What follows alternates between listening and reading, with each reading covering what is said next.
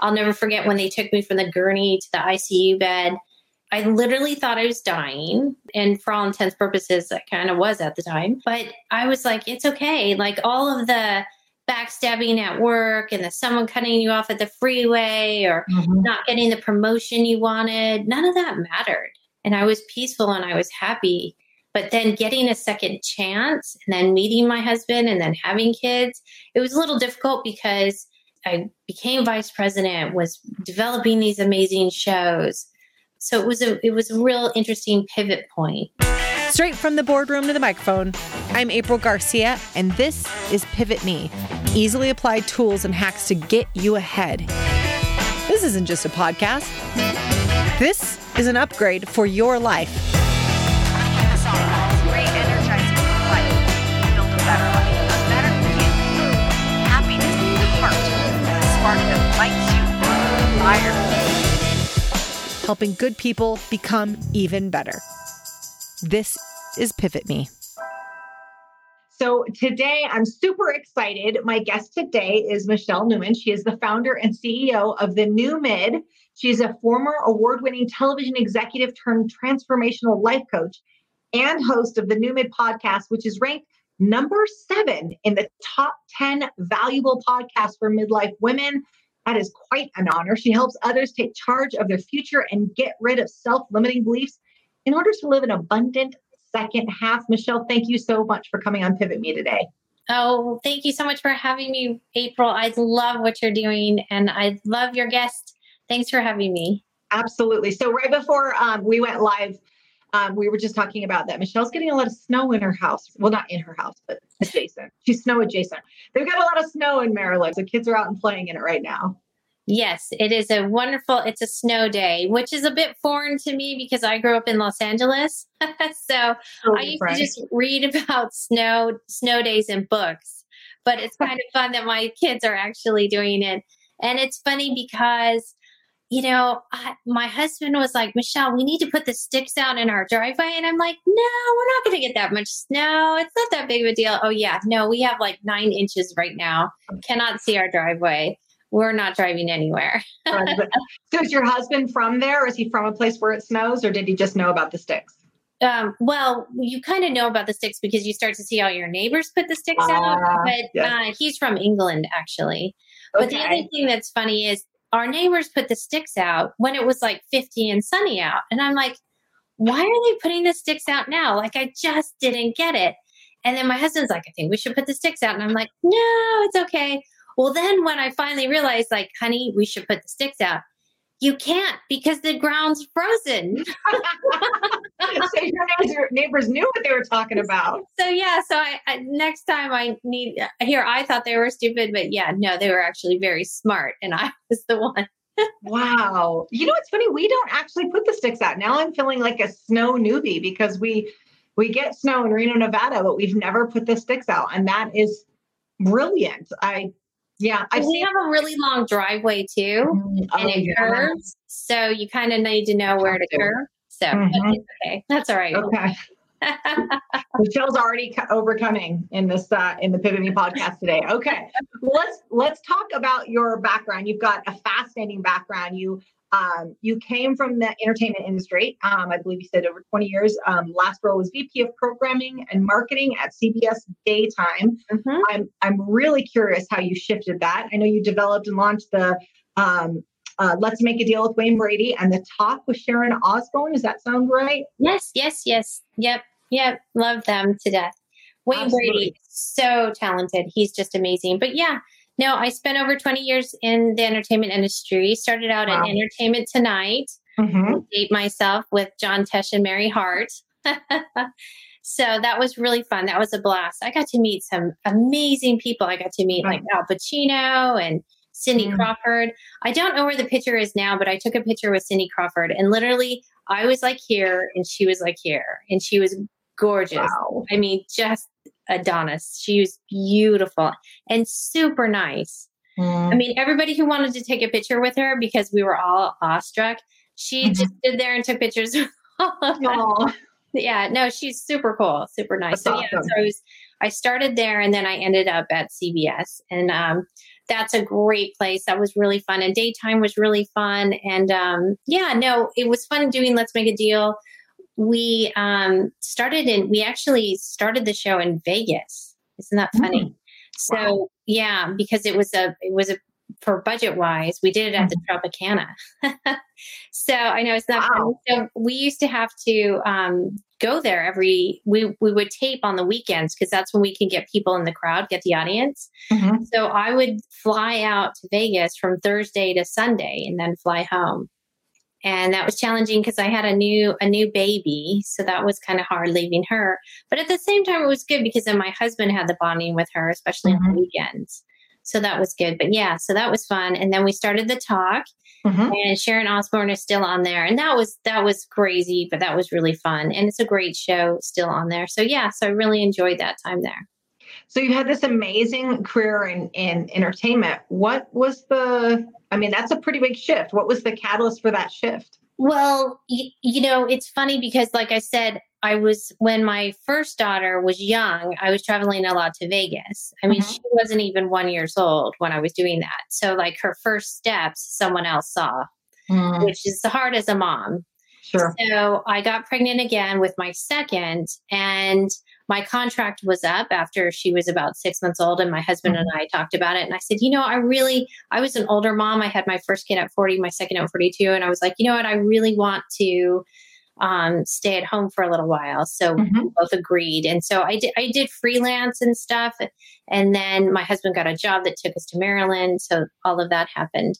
But, it was interesting because before I met my husband, I actually had a brain hemorrhage. So I almost died. I know. Isn't that crazy? Wow. Okay. Another pivot.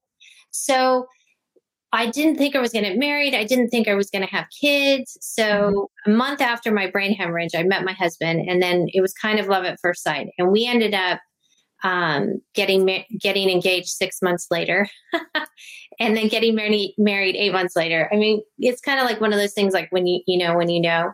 Yeah. So when I had my kids and I had almost died, I was like, you know what? Life is short. I really want to take this time to sort of, raise my kids, be a stay-at-home mom. It was hard to leave. It was really fun, but it was just kind of, you make those life choices. Yeah. At that time. Question for you. So with the brain, did I hear that right? That before the brain hemorrhage, you did not want to get married and have kids? No, I always wanted to, but I just kind of figured at that point it wasn't going to happen because I think it was like 35, 36. And by that point, you're kind of like, you've kissed a lot of frogs and none of them are your prince. So you're like, that's just not going to happen for me, and it's okay. Yeah. And then, I don't know if you've talked to anybody who's almost died, because I had the brain hemorrhage, and I'll never forget when they took me from the gurney to the ICU bed. It was calm. I was like, I literally thought I was dying, and for all intents and purposes, I kind of was at the time. But I was like, it's okay. Like all of the backstabbing at work and someone cutting you off at the freeway or not getting the promotion you wanted, none of that mattered. It was like life was good and I was peaceful and I was happy. But then getting a second chance and then meeting my husband and then having kids, it was a little difficult because I became vice president, was developing these amazing shows. So it was a real interesting pivot point. So that's fascinating story. There's about 1,000 questions I want to ask, but I'm going to try to break it down to just a couple. How much do you think having the brain hemorrhage influenced you meeting your husband? A lot. Because can I tell you, I don't think I would have given him a second look. To be perfectly honest. You can tell us. I don't know if you can tell him that, Michelle. No, he knows. Okay. He knows. I mean, April, you probably didn't have this syndrome, but like I was dating like the crazy, exciting, not very committed type of guy. Sure. My husband is just a great man, really great soul, goofy. And, and it's funny, I just don't know if I would have given him a second glance. But it was the right time, the right moment, and it worked, and it's still working. We got married in 2006. So what are we on, 14, almost 15 years? Yeah. Wow. It's so interesting that, of course, what oftentimes that's the case, right? We face this terrible thing by all intents and purposes. You had a brain hemorrhage and you almost died. That's pretty significant, pretty life-changing. And yet something so amazing came out of that experience that may not have occurred if. And I think that's true in life, though, is it's when are you open? When are you open to opportunities? When are you open to meeting people? What kind of people are you bringing into your life? What are you looking for? And sometimes you have to have that shift. Sometimes you have to have like a big incident sort of shake you and wake you up to make you available and to give you different eyes to look at people, at situation with different eyes. And I think that's what really happened to me. I love that phrase, to make you available. Yeah. It's a really good phrase because it for those kinds of big changes, oftentimes we are pretty shut off from them. Absolutely. And it gives you, and that's one thing that can be hard is as you see certain doors close, as you really want something super bad and it doesn't happen, sure. The more you hold on to that, the more you're looking at that closed door, you're not going to be able to see the other opportunities that are coming your way, and you're not available and open to them. And that's, with pivoting, I think that's key is the quicker you can get over whatever the disappointment is, whatever the brain hemorrhage is, whatever the, opportunity that you really wanted doesn't come through. The sooner you can get through that, the quicker you can move on and you can see what else is out there and what kind of energy are you putting out into the universe, because people read your energy, whether you realize it or not. But if you're just acting disappointed, like poor me, can you imagine if I would have been like, poor me, I almost died, that's not fair. I was like, hey, I saw my barista and I was like, hi, I'm so happy to see you. And she's like, what? Here's your chai tea latte. But like, she was like excited to see me because here I am excited to see her. And that's, sure. And don't get me wrong. I've had a lot of disappointments in my life. I've had a lot of things not happen, but the quicker you can get yourself like, all right, it didn't happen. I feel bad, but okay, I'm going to move on. And moving forward is key. Don't stay still. Keep moving. And sometimes it might have to be the side. Sometimes it might have to be a little bit back, but just keep moving. Good things can happen. For sure. One of the phrases we talk about a lot is, what is this teaching me? For me, I've never been, as kind of my personal opinion, I've never been one that's like, oh, everything happens for a reason. Because sometimes really bad things happen. Yeah. But I think we can find reason and we can find things that we can learn from it. I don't necessarily think that it's all, created that way, but what we can do is say, okay, well, this terrible thing happened. What things can I learn from it? What can I experience that I wouldn't be able to experience before? And when we look for those opportunities, it totally changes whatever just happened to us. And some of them can be pretty significant. True. And the other thing too with that, and I totally agree, what can you learn from that? And sometimes it's like, okay, what can I learn so that if I see this happening again, I don't do it again? Because if you don't learn, you're going to keep repeating the same mistake over and over again until you do learn. It's amazing how that it just happens. It will just keep coming to you until you finally are like, all right, I need to face this. What's my part in it? I need to own it. And then you can move on from there. I'm thinking about the career that you had before and then leaving that. How did you handle, one of the things we talk about on Pivot Me is when people make these pivots, how they deal with the identity change. Because if it sounds like you had, a prominent position, a visible position, people looked up to you, you probably had a team and all these people in your network that kind of make us have this elevated status. How do you switch identities and go, now I'm going to go do something else where you don't maybe have that status or that clout? It was hard. And I kept looking at my phone. I wasn't getting the same emails that I usually get. Yeah. I was getting emails for play dates. I wasn't getting emails for like storylines and for The Young and the Restless. I was like, what's going on? Yes. That was probably one of the hardest adjustments, was not being on 24/7, not, having to respond for, what fire. There were always fires. So I need to put out a fire. And now I was, like setting up play dates and going to singing classes. But it's a little different because the identity was from a network executive to a mom. And then I realized I need some outlet. So I started doing consulting. So that helped a lot to be able to do the consulting and stuff like that. So that was really, that helped with the adjustment. And then moving out here and getting used to living on the East Coast. It's very different than Los Angeles. Yeah. So that was, another transition. And then starting my business has been really interesting because, being a solopreneur, it's lonely and it's up to you. If you don't get up and do it that day, nothing gets done. There's nobody else doing it. So it's really interesting to take the skills and the relationships that I had before and help me with what I'm doing right now.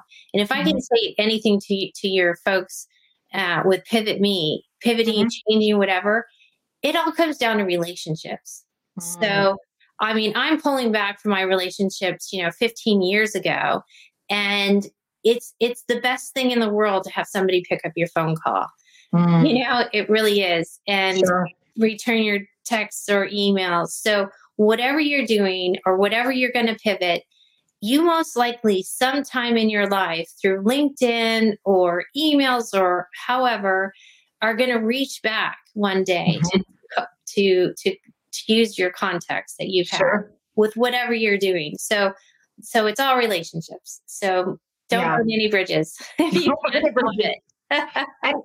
burn the bridges. And the other thing I heard in there is, if possible, continue to foster them because absolutely. Eventually that will come around that you might need them or they might need you. And and that's the other thing that's been nice. It's been nice for me to be able to help some of my friends too as well. With my podcast, The New Mid, I've been able to bring on some of my friends who are in midlife, who are still acting or in the entertainment industry, and give them a voice and stuff like that. So it's been nice. It's been really good. So what made you decide to start the podcast? Well, it's funny because I'm going to be perfectly honest with you. Being in the entertainment industry, especially in daytime, the advertisers love 18 to 49. Like that is their demo. So when I turned 49, I was like, oh my God, I'm about to become irrelevant. Like I don't want to be irrelevant. Oh my gosh. As soon as I hit 50. Yeah, right. And I was like, I didn't want to party, nothing. And so what a great example for my kids, right? So my mom and my best friend, my parents, both my parents came out, and my best friend from LA surprised me and showed up. And that was, I didn't realize how much that would mean to me.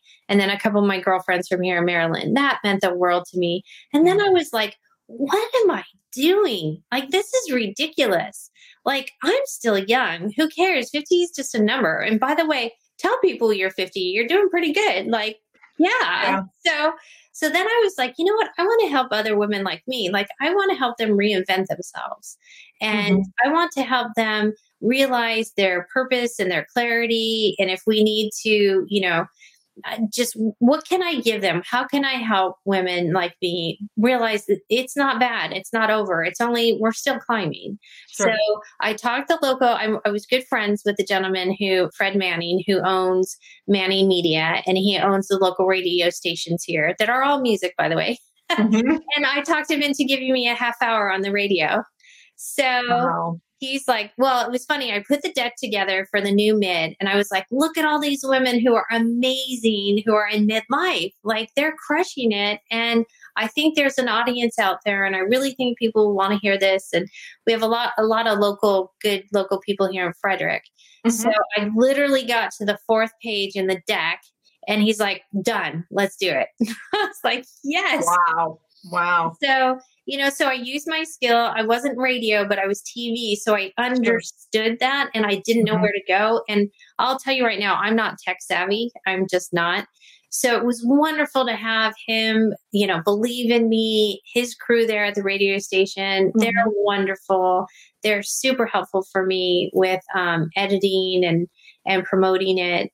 So that's been great. So it was a year in October. So that was exciting. So I'm about 18 months in. So that's been fabulous. And then from there, where I met you, I met you trying to figure out my brand at Brand Builders. They were like, Michelle, you need to be a life coach. Like, you're so bubbly and energetic. And I used to be an aerobics fitness instructor. I did spin and all this other stuff. And they're like, you're a natural teacher. And I was like, I don't know. Shouldn't I? And so then I was like, you know what? You're right. And then people just started coming. And I have this amazing academy, April, of midlife women who are just crushing it. It's just, it's a great community. Because I don't know about you, but I love community. And with this pandemic and isolation, it's just so nice to have a great group of women. Huge difference. So I heard, so thank you for sharing that. That is amazing. And community is really what it's all about. And a lot of why we show up and do the things we do is being part of and also creating community for people like that. There's a lot of change. I mean, I love your background and I still want to ask about the Ironman as well. We got to get to that here in a second, but there's so much change in that, Michelle. Those changes, those all take a lot of courage. Where does that come from? Where does the backbone to make all these significant changes in life come from? Okay. So I think men do this much better than women, to be perfectly honest, but you just push ahead and you're just like, I'm going to do this. And you just believe in yourself and you just, what can go wrong? They'll just say no, you know? Yeah. I was so convinced. And I just knew it in my bones. And when you know that, when you have that conviction, you can move mountains. It's amazing what you can do. And just having that faith and belief in yourself is huge. It's also contagious. I mean, people see it in you and they get swept up in that. So when you have this like unwavering faith in this project or this launch or whatever it is, people get excited and they get swept up in your enthusiasm for it. Absolutely. Yeah, totally.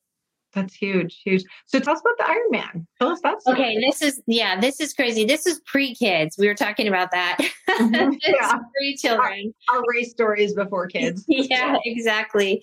So I was hanging out with a group of crazy people and I started doing triathlons because I wanted to get over my fear of the ocean. So I know, which is crazy because I lived in Manhattan Beach and Hermosa Beach for a long time. So it was good not to be scared of the ocean. Sure. So I started doing mini triathlons and then graduated, to Olympic, then half Ironman. And you start hanging around with these people, right? Because you need to train and all of that. So then they're like, let's do an Ironman. And we're like, cool. Well, if we're going to do one, let's do it somewhere fun. So we're like, where do you want to go? So somewhere fun and somewhere we could qualify to get in too. Those are two big things. And so New Zealand, we did it in New Zealand in 2003. And oh my gosh, it was fun. It was a lot of work. Like all you think about is what you're going to eat, when you're going to sleep, what your training schedule is, and then work, family, everything else is like way. I don't know how I kept my job during that time. Sure. It's a full-time job. It is. You can train before work and after work. And so that was pretty funny. Well, we were doing a Century ride literally in Palm Springs, literally 1 month before the race. Century ride, by the way, is a 100-mile bike ride for those who are. Oh, yeah. Yeah. So we were at mile 51. I kid you not. And we were in a Peloton. We were in a group. And someone behind me took out my back tire. So the next thing, I remember looking down to see that this person took out my back tire. And the next thing I knew, one of my friends was standing over me going, oh my God, are you okay? Are you okay? I had a concussion. I had broken my ring finger. And I didn't realize what was going on with my right knee. But after several doctors, and finally I went to a PT in Santa Monica, who's amazing. He literally took my leg, like my knee was bent, and he took the bottom part of my leg, like my shin, and here's my knee joint. And it went like this and this. I'm like, that's not supposed to do that. And he's like, no, it's not. So I had a torn posterior cruciate ligament, the PCL. Which is very hard to tear, by the way. It's really hard. Go-getter. So Absolutely. So 1 month before, I tore my PCL and I was like, I didn't know. So I was in PT like religiously until I went. He tried to put me back together as best he could. 1 month before. 1 month before. I paid all my money. I bought a new bike. I've done all those hours of training. I spent Christmas Day out on PCH. So, so we get there 2 days before the race. I can't walk. So the day before the race, I just lay on the couch the entire day and pray I can do the Ironman. And sure enough, somehow I got it done. It was 15 hours, but I did it. I was hoping to do it in 13 hours, but it took me 2 more hours. But hey, I got it done. Oh my, you said 2 days before you couldn't walk? I couldn't walk, no. Because of your knee injury? Because my knee injury, because we got to New Zealand and there was a huge festival. So you want to walk around and you want to know the town. So I was walking around and going to all the booths and everything and setting up my bike. And then all of a sudden I was with my friends and I was like, oh my God, I can't walk. Like I can't put any pressure on my right leg. And they're like, oh my gosh. So luckily one of the guys in our group was dating a nurse. And she came along and I was like, oh my God, what do I do? And she's like, nothing. She goes, you need to lay on this couch for the entire day and see if you can walk tomorrow. I was like, okay. Wow. And you still did it. I mean, did people support that? I feel like people around you would be like, this is a bad idea. Well, you're with the triathlon. No, you're with triathletes. They're like, get up. Yeah, exactly. Suck it up. Yeah. David. You know what, April, I have to tell you though, we're talking about pivoting and we're talking about, what does it take to get to the next level? Yeah. And honestly, and I think your audience could relate to this, but it does take a lot of discipline. And I think being a former athlete, and I think you could relate to this, you learn how to have that kind of discipline. You learn what it takes to like get up every morning, make sure you're doing your morning routine, make sure you're following through, especially when you have your own business. Because like I said before, if you're not doing it, no one else will be doing it. Sure. And I have to say, I learned the daytime soap opera actors, they are so disciplined and they do their homework and the stuff they have to do is incredible. They were great examples. And I also have one other example too, Betty White.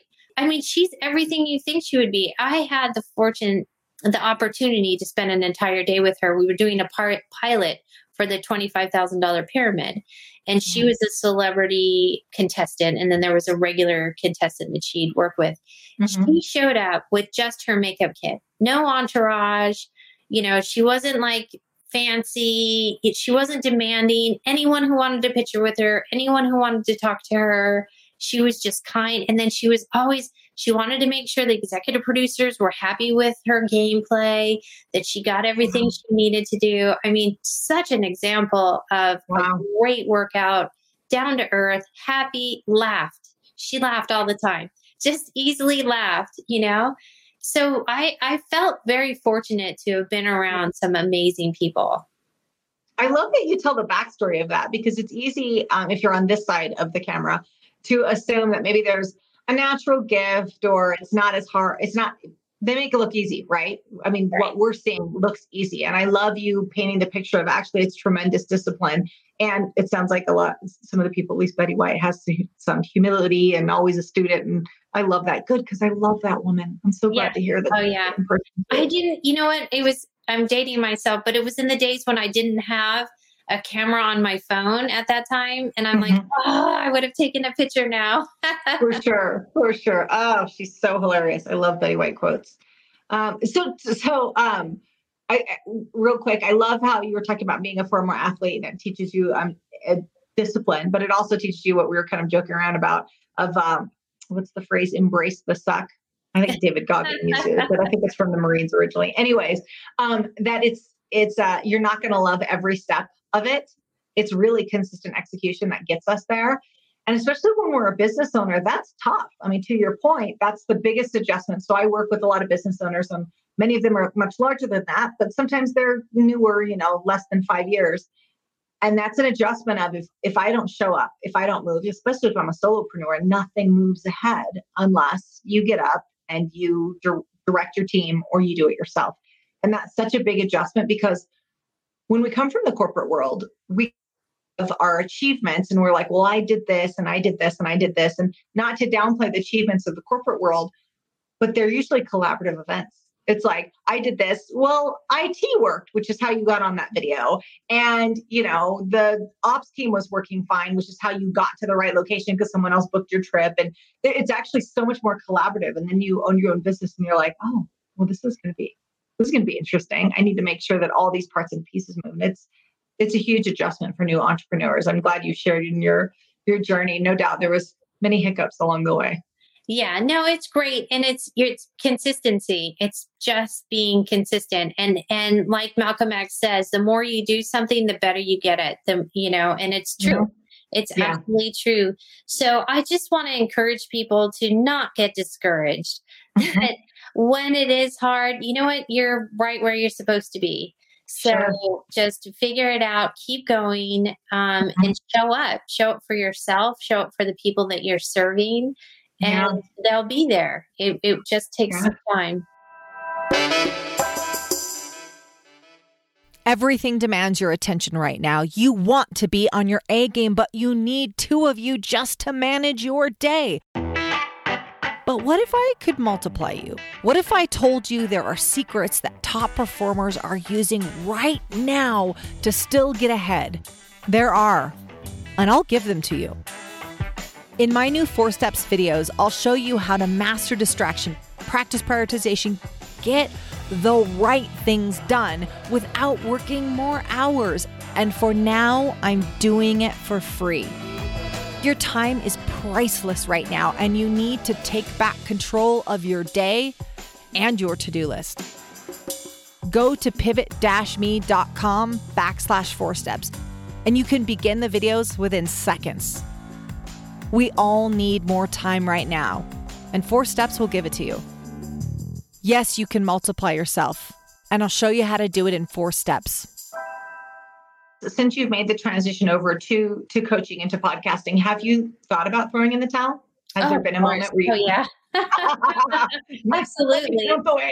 Well, yeah. I mean, you've got to admit it's work doing these podcasts, I mean, it's not, and it kind of cracks me up because there's a lot of people who are like, oh, I want to do a podcast. And you're like, okay, but what type of podcast are you going to do? Some people will just turn the microphone on and start talking, which is great. But you and I, we do interview podcasts, and so, and like, for instance, I'm going to be interviewing Joan London tomorrow. And I mean, I have a lot of homework, and I'm, she interviews people for a living. So interviewing her is no pressure, Michelle. It's just a little intimidating, right? And then, having my coaching and like you are a great example of this. Continual learning, just more education, upping your game. And then, there are 2 children in the house that need their mom, that are virtual learning. So that's always exciting. And then there is such a thing as social media. So trying to learn all of that as a midlife woman is very fascinating too. So absolutely. It's a lot to juggle, but it's fun. So earlier, actually, I was just talking to Kristen Cullen from Brand Builders Group, and we were talking about the social media hurdle that a lot of people face. So was that a hurdle for you? It just being much more, what I've seen in the past is just being much more visible in social media, that sometimes can be a hurdle for people. Did you struggle with that? Okay, so if you talk to any, like, I know, and I apologize for the guys out there. You can talk to your wives or your girlfriends, but especially moms, if you were to grab a mom's phone and look at her camera, it's all her children. Totally. She's never where. She's not in it at all. Yeah. Like, it's her children or it's her husband and her children. Yeah, but it's not her. Sometimes. So can I tell you how hard it is? Because everybody's like, oh, on social media, you got to post pictures of yourself. And I'm like, scrolling through my phone going, I don't have any of myself. Here's my LinkedIn photo. Use that one instead. It's totally true. So I've just recently been getting better, and I've been like giving my phone to my husband, and I'm like, okay, take a picture of me. And I'm like, So true. how does that look? It's just hilarious. So I was thinking when I got into podcasting, I'm like, I wish I would have known more about his posing, because like we're getting real here on this. So every time, so my sister is this amazing makeup and hair artist. She does it for magazines and for movie shoots. She's just unbelievable, right? None of those skills translated over to the sister, right? So every photo that was taken, as she would say, I stood like a linebacker. Like the photo's going, I'm like, every single one. And she's like, turn sideways, pop the hip. Dude, I had none of that. One foot in front of the other, Yeah. I looked like I was carrying a kettlebell in every photo that was taken of me. And she's like, why do you do that? No, this is terrible. So I joke around and like, that's what I needed to know more of, is like how to be photographed. Because I was like, yeah, those photographs look amazing. She's like, they took about 800 of them for that one photo. And for anyone who's out there who's about to have a photo shoot, just so you know, I mean, it's just, anyways, and that's a part of this, your personal brand, and for the podcast and for the coaching that you're doing, you really have to have this robust personal brand, which is so important. But that is the flip side of it, the images and all the social media. I mean, that's a piece of it. But what's interesting? So I interviewed Sir Richard Branson's former attorney, and she said, because I was like, okay, you got to tell me, what is a billionaire's mindset? Like, she was one of the very first attorneys for Virgin. Wow. So he was on the ground floor, and she had some interesting stories before he was who he is now. Mm-hmm. One of the tips she said is Richard's his brand. Like he is, Sir Richard is it, and she's funny because she just calls him Richard, But when he was having a trouble with Virgin Airlines and British Airways was giving him a hard time, he dressed up as a flight attendant. I love this guy. But he jumped out, he had hot air balloons and he did crazy things, jumping out of airplanes and off cliffs and whatever other crazy stuff he does. But he's his brand. I mean, that is his brand. That's huge. It really kind of set with me, and whoever is doing this type of stuff too, you are your brand. So what is that going to be? So you'll see me with my kids. Like I'm a midlife mom who has younger kids, and they're keeping me young, and that helps my mindset. And so, you won't see me in a bikini with tattoos and the beach posing. That's just that you're not going to see that. Although I do have to say, one of my goals for 2021 is to get back into a bikini. I am gonna work on that. We'll see what happens. And it sounds like we need a side tattoo. That's what I heard too, Michelle. Like side tattoos? Yeah, I'm pretty sure that's what I heard. The bikini goes with a side tattoo with the drink on the side of the pool. Okay. Pretty sure they go hand in hand. I think that's amazing. That's so important. Okay, so we're going on a tangent a little bit, but I think this is so important. Michelle, something you said that's so critical when you're saying grab the phone of any mom and there's not photos of her. And that as soon as you said grab the phone, I'm like, I know where she's going, because I had this hurdle myself, as I'm not of the selfie generation either. And so the idea of like hitting that little reverse the camera back on you, what's an adjustment? I remember the first time I did it out in public. I mean, just to be real, I felt ridiculous. I felt like, oh my God, am I really going to be like a 22-year-old standing there smiling and staring at my phone? The answer is yes. Yeah, eventually I got used to it, but that was a huge, huge hurdle for me. But the point I wanted to make is, you said in the camera, there's not a lot of photos of the mom. Moms, if you're listening right now, get in the frame with your kids. Do not say, oh, I don't look good. Oh, I'm not dressed nice. Oh, my hair's not done. Get in the frame with your kids. My dear friend, Kat, and I talk about this a lot, that our daughters are actually best friends. Your daughter's watching you. I'm raising two girls. I have a 7 and a 9-year-old. And if I say, oh, my hair's in a messy bun, I don't want to get in, what am I telling my kids? Like, you have to print before you can get photographed, before we can have documentation of our family photo. And so I don't want to lob additional stress and pressure on moms, because, man, it's tough, and it's definitely tough in the season. But get in the frame, get in the frame. Gosh, they're watching you. I mean, we're role models, not just in the times that we want to be, but in the times that we don't want to be. Right. And if I don't want my daughter to not get in the frame because she doesn't look good enough to be in the frame, then I sure as hell need to get in there with her. You know what's hilarious too is my daughter, my 9-year-old, I have a 9-year-old too. Mhm. She one time took my picture and she's like, Mommy, look. And I'm looking at her and she's getting rid of my crow's feet. She knows how to do that. I had no idea how to do Oh my gosh. I know. Okay, so can I tell you a funny story about starting to learn how to do selfies? Yes. So I have short arms. Like my husband would always call me T-Rex. He just thought it was hilarious because I have little arms. So trying to do a selfie with little arms is really hard. And when I couldn't do it, I would only get like this part of my head, this up. Oh my God. Some of the first selfies are hilarious. So. Oh God, that was a great story. You should absolutely share that story. This is why they made like the selfie stick, yeah. Which also I've got a major hurdle over. I mean, I just don't like. I don't see anyone over 35 using a selfie stick. Yeah. I'm not judging you if you do, but like I just can't. Anyways, I mean, it's practical, but you know what's funny is in my Facebook group, the New Mid private Facebook group, it's for women in midlife. Every morning I'm almost on a year now. It started with COVID. I would go on a walk and I'd be like, what day is it? Is it Monday? Like, I couldn't remember. So I was like, you know what? I'm going to start saying good morning. So I started saying good morning to my group and I tell them it's Monday, February 1st, whatever it was. That's today. But, I started in March. And then I just started saying, inspirational quotes because people were sad and frustrated. And I was like, I'm just going to start doing this. Well, now that I've been doing it for almost a year, it gets easier. It just gets easier. So if you're out there and you're trying to figure out if you've got short arms, like me. You have a lot of selfies of your chin. Yeah, it's just showing up and even telling the stories, like the story you just shared, sharing that behind the scenes. One thing we talk about a lot internally is that people can admire our accomplishments, but they'll identify with us in our vulnerabilities.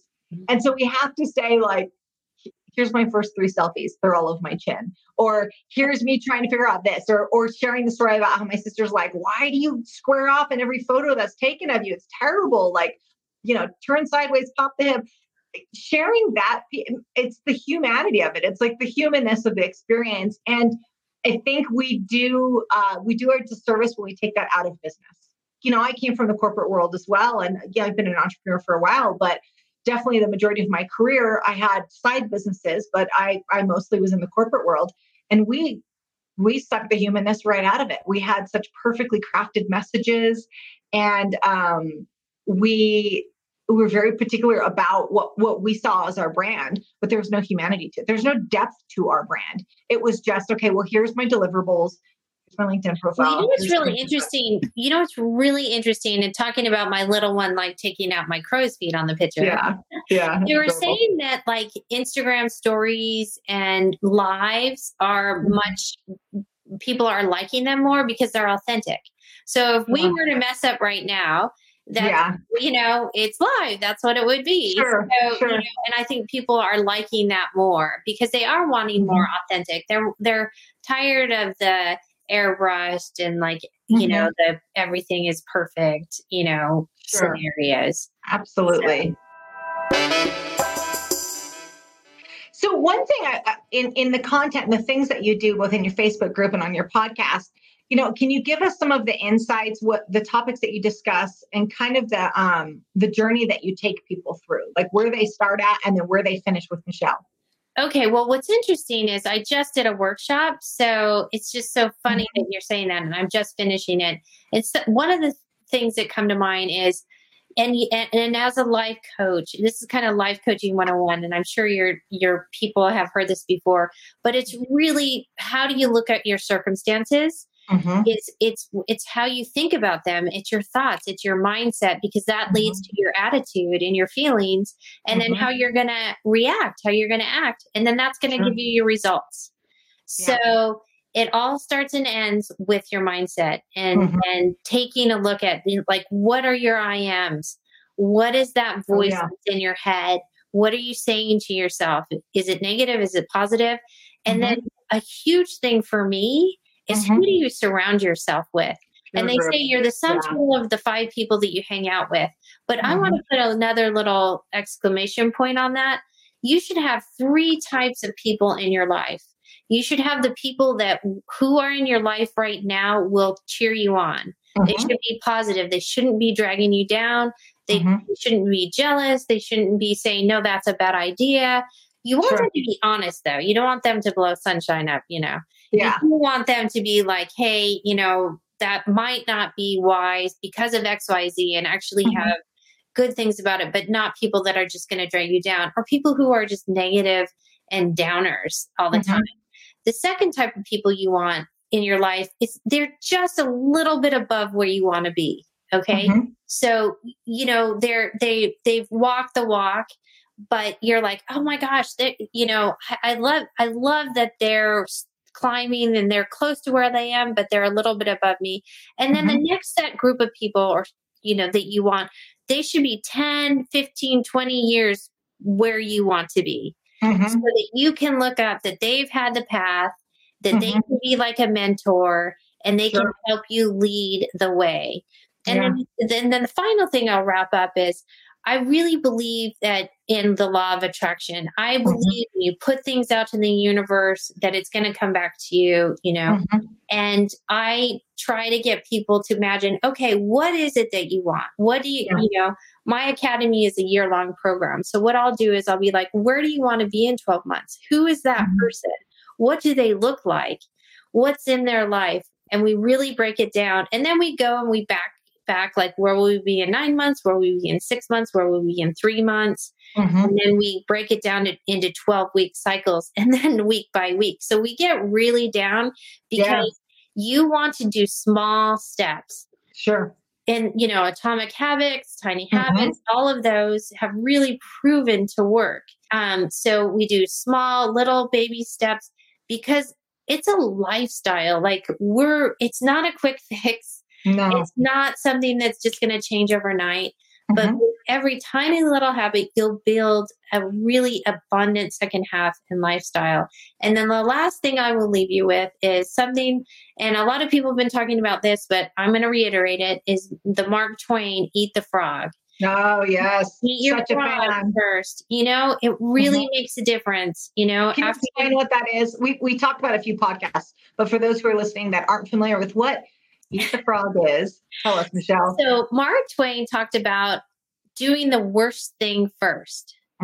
So, and he calls that eating a frog. So the thing that you really don't want to do it first thing. And then if you have 2 things that you really don't want to do, eat the fatter frog. So eat the one that you don't want to do the most. And do those first. So then the rest of the day, the worst things you've had to do you've taken care of them and they're done. Sure. And it's funny because your frog might change, it might move, but just keeping that top of mind. And I have one of my clients, she's so funny. She took a picture and showed me. She has a big frog as her picture on her phone. Oh, I love it. And so it reminds her, like in the morning, there's the frog. So she has to eat her frog. So we did a podcast on Eat the Ugliest Frog First, and it's talks about the book as well. But one of the things that we talk about is when we don't eat our frog, that it just it occupies what I always called mental real estate. It doesn't go away. It's constantly there. And I'm like, imagine you wake up in the morning and there's your frog sitting there when you turn off the alarm and you brush your teeth in the morning, your frog's still sitting there. You're constantly aware that you've got to do this thing. It doesn't matter what the thing is. It could be, I have to schedule a doctor's appointment that I'm really dreading because I'm worried about the results, or it could be I have to fire this client, or whatever the frog is, it's this big thing that has to be done. And I'll add, and has to be done by you, but you're putting it off. It occupies so much rental real estate. And one of the things that we talk about is high performers, they still have frogs. In fact, many of them have more frogs. They just get really good at eating them fast. Like, oh, there's that thing I don't want to do. It's not about the time that you dedicate to the frog. Like, oh, it's just 45 minutes. No. It sucked your energy and your mental real estate for hours knowing you had to do this thing and you kept putting it off. So you really do get back hours by eating that frog fast. And right, it doesn't take up your time, your mental space. And you spend so much time worrying about it and thinking about it that it's like just all that time that you're thinking about, worrying about it, just do it. Do it. Yeah. And usually they never taste as bad as you think they're going to taste. Right. Like usually you don't get into it and go, oh my God, that was way worse than I thought. Occasionally that happens. But most of the time it's the anticipation of agony that's way worse than the agony itself. Right. Exactly. Oh, and then the other thing that's hugely important, and this is a Tom Brady thing too, for you gentlemen out there, water. Drink water. It's huge. That it will make a big difference, especially for those of us who are in midlife. It's funny because one of my clients, she didn't realize how dehydrated she was all the time. And she's like, she goes, you know what? I kind of feel like the Tin Man. I kind of feel like I've been oiled, like my joints are oiled. And a lot of the aches and pains that she used to have are gone now. And it makes a big difference to drink water. It helps your brain. It will help you focus. Just so many benefits. And then you might want to add some electrolytes in it as well. Little lemon, little ginger. That helps as well. Not just, but do drink just water. Try to cut back on that alcohol, especially when you're getting older. Alcohol and sugar, they can cause dementia and Alzheimer's.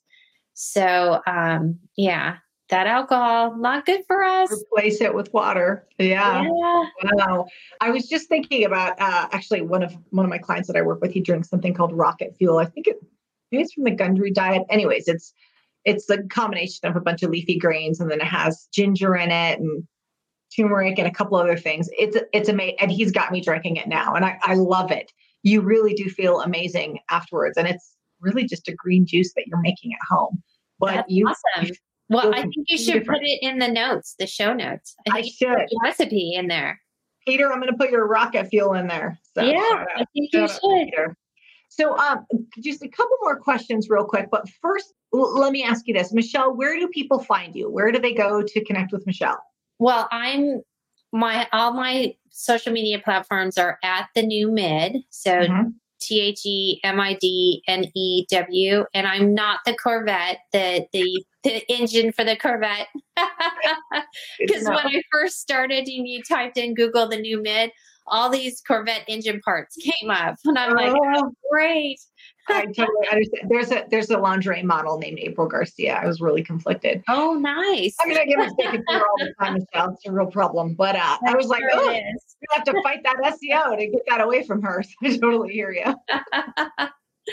So, yeah. And then, I'm thenewmid.com. You can reach me there. That's fine.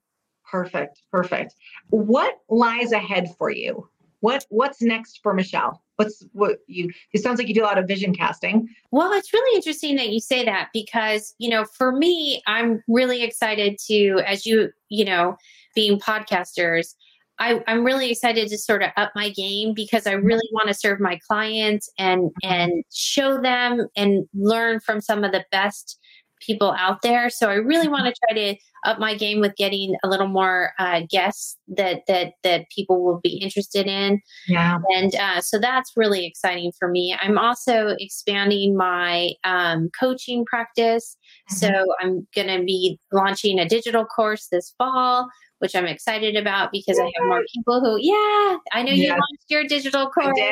I did. It's a lot of work, but exciting. It is. It's worth it. It's a great way to multiply your impact too. Just really reach a lot of people that really need what you've got.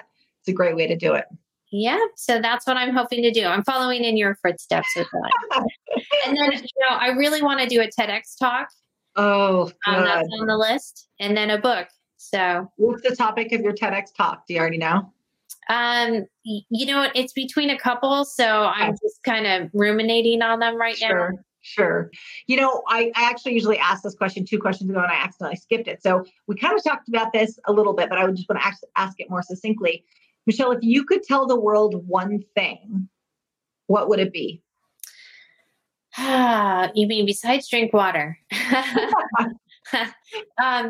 Well, that's really interesting because I think for women, and I know your audience is mostly male, so hopefully bear with me, guys, but It's self-confidence. I think that a lot of us have huge lack of self-confidence, that we put other people before ourselves, that it's easy for us. I like to say we give everybody else the whole cookie and we take the crumbs, that it is okay. We are in midlife now. It is okay to start to take the whole cookie for yourself.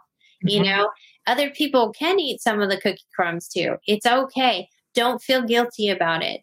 You know, grow into the person that you want to be, that you know you can be, and get the education, get whatever that you need to get you to the next step. And don't stop growing, don't stop learning, but really believe in yourself, see the person that you are. Get from behind the shadows, you know, get in front and take a picture with you and your kids. Like, be in the pictures, be proactive in doing things for your life, because you know what? We only have one life to live, and the sands in our hourglass are getting less, and every day is a gift. And now is the time to go for it. Like, really dig down deep and go, keep moving. I'm all about moving forward. If you have to move to the side for sometimes, that's fine, but stay in motion and keep going. And it's okay. And there's going to be people that are going to support you and lift you up. But, you know, really, when you close your eyes at night, it's you. And when you open your eyes in the morning, it's you. And like every morning, I thank God. I open my eyes and I'm like, thank you for today, God, and help me have a productive day. Wow. And then bam. And then I'm off to, my feet are on the ground. I feel my feet on the ground. And I know a lot of times people will take their shoes and socks off and, you know, walk around in the earth to get really grounded. Well, I do that even though I have carpet in my bedroom, but I make sure my feet feel the ground in the morning when I wake up. Like, that's hugely important. I have water by my bed. I drink some water first thing, you know, and then I do my meditation and my journaling, but really whatever it takes for you to get to the point where you believe in yourself, where you have a purpose, where you have drive, do that. Like, grab life by the, you know, just go for it, because, you know, we're still young enough. We're still able, but you know what? Those days are getting less. So it's time. It's time to do it now. It's time. Gosh, it's time to do it now. There's your TED Talk right there. That's beautiful. I think we quoted Tony Robbins earlier, but he always says, when would now be a good time? And I always love that phrase. So the time to do it's now. That's a powerful message, Michelle. Thank you. Thank you so much for coming on and sharing your journey and what you guys are doing, what you're doing in the new mid, and also that transition from the world that you used to be in to this world, and the courage and the tools that you use to get you there. Provided such great information for us today. Thank you so much for that. Thank you so much for having me. And I hope some of this is helpful for someone out there. For sure it is. I'll put the links that you gave us into the show notes so everyone can connect with Michelle. If you haven't already hopped on and subscribed to her podcast, definitely do. Some great information. It sounds like some great guests as well. Great. Yeah. Thank you so much. Yeah. No, we have, it's funny. I have a woman talking about money right now, because we all have, you know, I think sex and money are taboo topics. So, you know, so having a healthy relationship with money. And there's also a woman on there for you women talking about midlife and hormones and weight and what's going on with our bodies. So all that kind of stuff is really good. Sounds like a lot of great information. So, that's great. Yeah. And I love the money topic too. We've talked about that. Everyone's got a money story. All right. So actually, just a little plug for next week. It's American Heart Association month, and it's all about women and heart. And so I have 2 ambassadors from the American Heart Association talking all about women, because heart attacks is the #1 killer for women, not cancer, not breast cancer or uterine cancer. It's actually heart attacks. Wow. So they talk a lot about it and the signs and the symptoms. That's going to come out next Monday for the new kid. But even more so than that, the doctor talks about COVID and heart disease. Oh, interesting. Really eye-opening, shocking, some information that's coming out now with COVID. Wow. Yeah. Okay.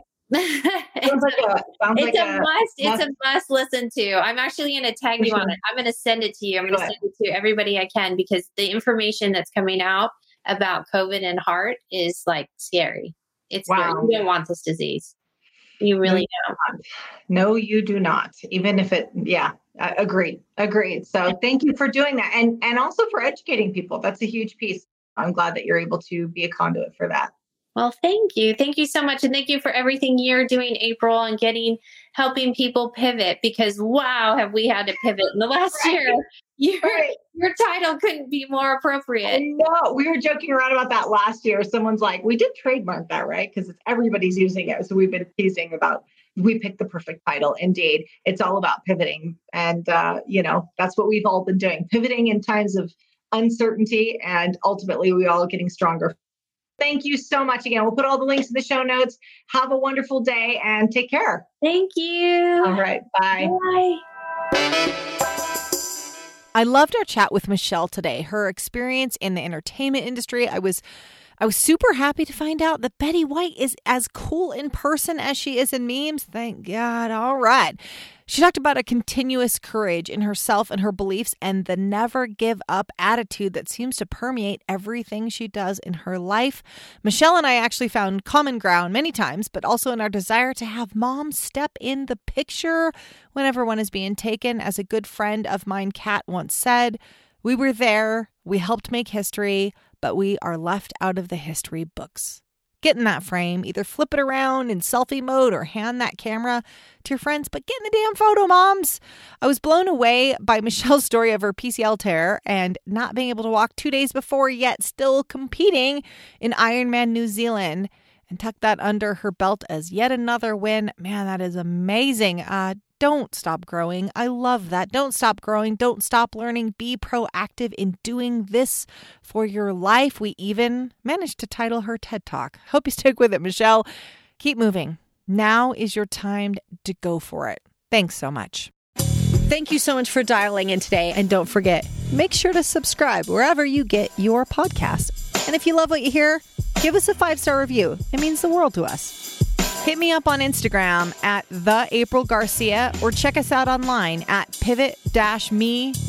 This is all made possible with the support of you listeners, the numerous contributors, and our clients. Our music and production is by the amazing Rockwood Audio. Join me next time for more tips on how to hack success.